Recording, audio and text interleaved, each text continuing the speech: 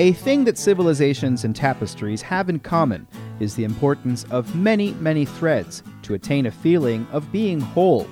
But with civilizations, when would any of us know if things are unraveling? A major point of Charlottesville community engagement each and every day is to make the attempt to piece as much as I can so I can weave together patterns for all of us to take a look at. I'm your host, Sean Tubbs, and this is the edition for September 15th, 2021. In today's show, several odds and ends from the Charlottesville Planning Commission meeting from September 14th, including the news that the Smith Aquatic Center will remain closed for the foreseeable future. And the Virginia Film Festival will return to movie screens in Charlottesville this October. And your input is requested on thoughts and concerns about future natural disasters.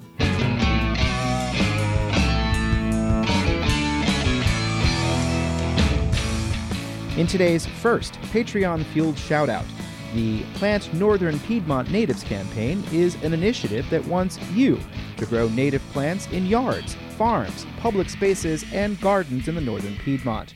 Native plants provide habitat, food sources for wildlife, ecosystem resiliency in the face of climate change, and clean water. Start at the Plant Northern Piedmont Native Facebook page and tell them Lonnie Murray sent you. We begin today with a quick look at the COVID numbers. The Virginia Department of Health reports another 4,066 cases today. The number of COVID deaths since the beginning of the pandemic in Virginia is now at 12,170. Since September 1st, there have been 309 reported and 52 deaths reported today. Now, that does not mean that all of those fatalities happened within a 24-hour period, as that number is tallied as death certificates are reported to the VDH. When natural disasters strike, governments across the region often cooperate with each other to lend a hand in the emergency response and recovery efforts. Before they strike, there is a federally mandated document that is intended to provide direction on how to prepare to lessen the impacts. Here's a statement from the current plan, which is put together by the Thomas Jefferson Planning District Commission. The purpose of the Regional Natural Hazard Mitigation Plan is to prepare for natural disasters before they occur, thus reducing loss of life, property damage, and disruption of commerce. The last plan was adopted in 2018, and it is time to put together the next one, as required by the Federal Emergency Management Agency and the Virginia Department of Emergency Management. The Thomas Jefferson Planning District Commission wants your input in the form of a survey, which is now open. Participants are asked if they've ever experienced a natural disaster, and if so, what the specific impact was. You'll also be asked what hazards you are concerned about, ranging from dam failure to winter weather. The Virginia Film Festival will return to in-person events this October, when the long-running series returns for action. Last year, the event pivoted to drive-in and virtual screenings, but will return to the Violet Crown, the Culbreth Theater, and the Paramount Theater. In a release, festival director Jody Kielbasa said that they will continue the drive-in movies this year, and that masks will be required at all indoor venues, and that they will work to create the safest environment possible.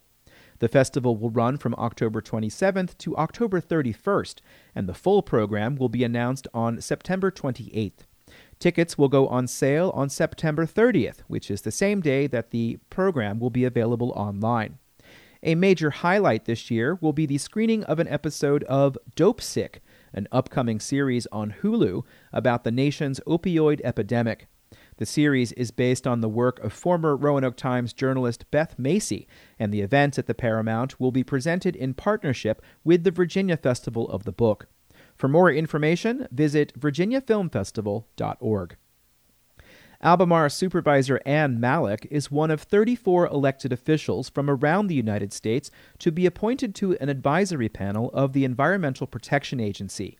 EPA Administrator Michael S. Regan made appointments to the Local Government Advisory Committee and its Small Community Advisory Subcommittee, and Malik will serve on the latter. In a release, Regan said that the body helps tackle climate change, advancing environmental justice, and that local partners are needed at the table to address the most pressing environmental challenges. Kwasi Fraser, the mayor of Purcellville in Loudoun County, is the only other Virginia appointed in this round to the two groups. Speaking of appointments, last week Governor Ralph Northam appointed several Charlottesville residents to the Virginia Board of Workforce Development.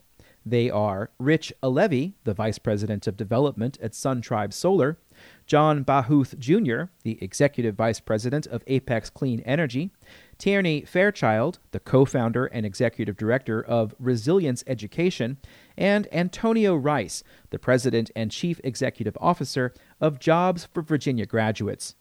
The Virginia Board of Workforce Development will meet next week for a special briefing. The board's executive director is Jane Dittmar, a former member of the Albemarle Board of Supervisors.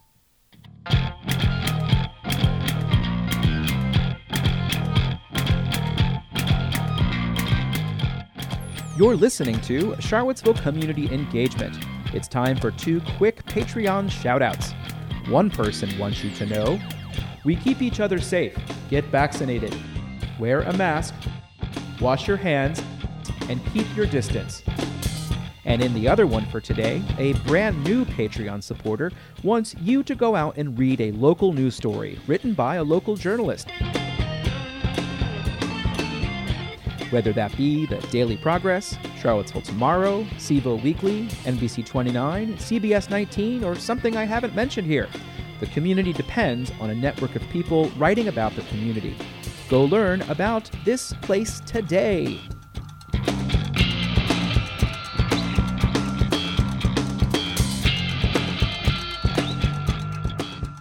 For the rest of the show today, some highlights from last night's City Planning Commission meeting. I want to state up front that this newsletter does not feature the bulk of the meeting's two main events, one of which was a public hearing for 240 Stribling in the Fry Spring neighborhood. That conversation focused on a novel method of funding infrastructure improvements to support additional vehicular and human-powered traffic. I'm going to focus on that in an upcoming newsletter, but before we do, I want to get one concept on your mind. Let's get some legal advice from City Attorney Lisa Robertson about that mythical beast known as a proffer. For large developments that require a rezoning or a special use permit, you may also see the applicant offer cash or specific improvements as a required condition if their desired land use change is accepted. Proffers are really for to deal with impacts generated by the development itself and to provide cash for infrastructure that's more directly sort of connected to or necessitated by the development. And in this situation, as evidenced by the fact that the Stribling Avenue need for sidewalk improvements is already documented for any number of years within the city's master plans and CIP. The CIP is the Capital Improvement Program. Southern Development is the developer of 240 Stribling, and they had wanted to make their willingness to fund some of the infrastructure improvements as a proffer. But Robertson asked to pursue that matter in a different way because proffers are not two-way agreements. So what happened with that conversation? You're going to have to wait until the next installment of Charlottesville Community Engagement because there was other stuff I had to get to.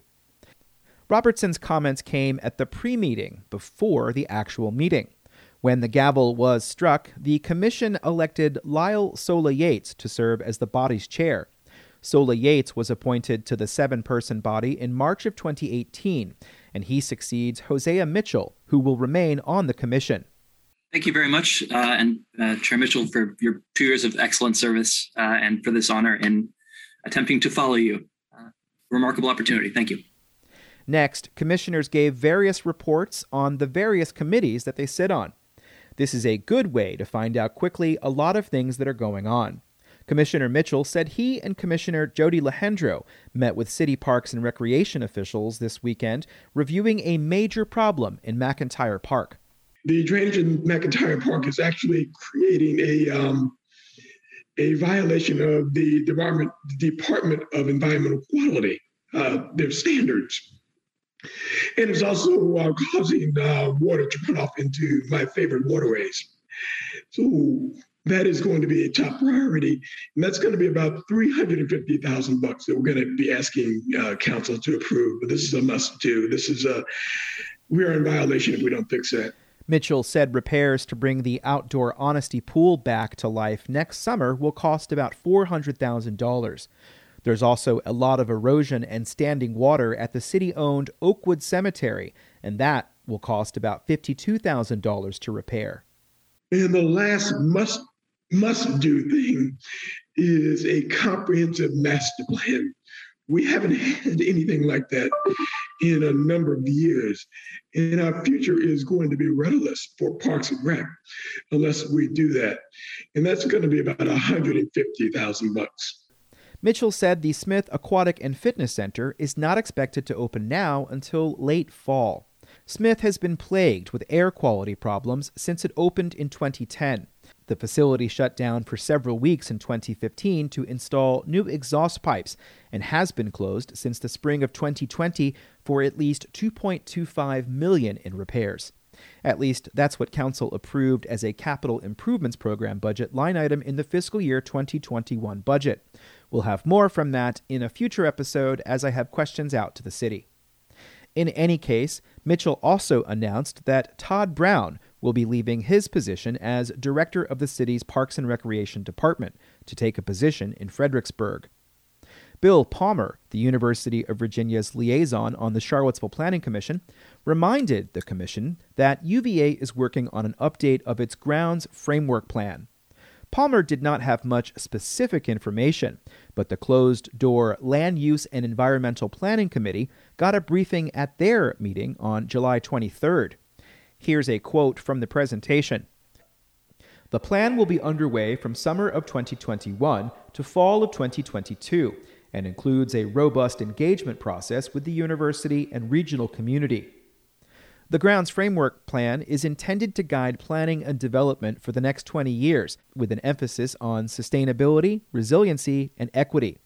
Some guidance in the presentation is to capitalize on the potential of existing and new facilities, and to holistically consider grounds as an integrated campus of mixed-use buildings and green spaces. The firm Urban Strategies has been hired to conduct the work, which will build on smaller plans developed in the past several years, ranging from the 2015 Brandon Avenue Master Plan to the 2019 Emmett Ivy Task Force report. UVA is also undertaking an affordable housing initiative to build up to 1,500 units on land that either UVA or its real estate foundation controls. The community also got a first look at Jim Freese, the new director of the city's Department of Neighborhood Development Services. Today is my second day, so still finding my feet and learning my way around the building.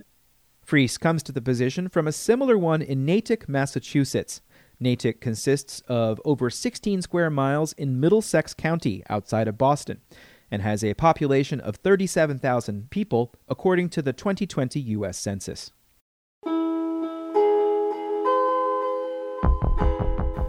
And that is it for this installment of the program. Special thanks today to Jen Finazzo for providing a small soundbite. Thank you very much, Jen. Really appreciate it, and you did a great job. The intent really had been to bring you the information about 240 Stribling.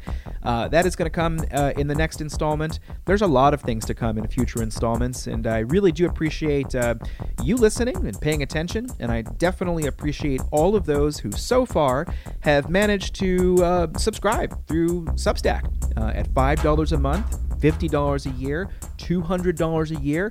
All of it goes to Town Crier Productions, which is the name of the company that I have formed to sort of organize all of this. In any case, Ting will match whatever contribution you make through Substack, which is fantastic. You might have also heard that those shout-outs, there were 2 little shout-outs. Actually, there were 3 on this show, which is a record for Charlottesville community engagement. These come in a variety of different ways. The main way is $25 a month through Patreon. There are 2 more weeks to sign up at that level before it changes and goes up slightly. If you get in now, you'll be in at that $25 a month for $4 a month rate. Don't know what the new figure is going to be, but, slowly but surely, putting together a business here, staying afloat, and keeping my eye on this community. This is the work that I have always wanted to do, and I am grateful for all of you who are helping to support that one way or the other.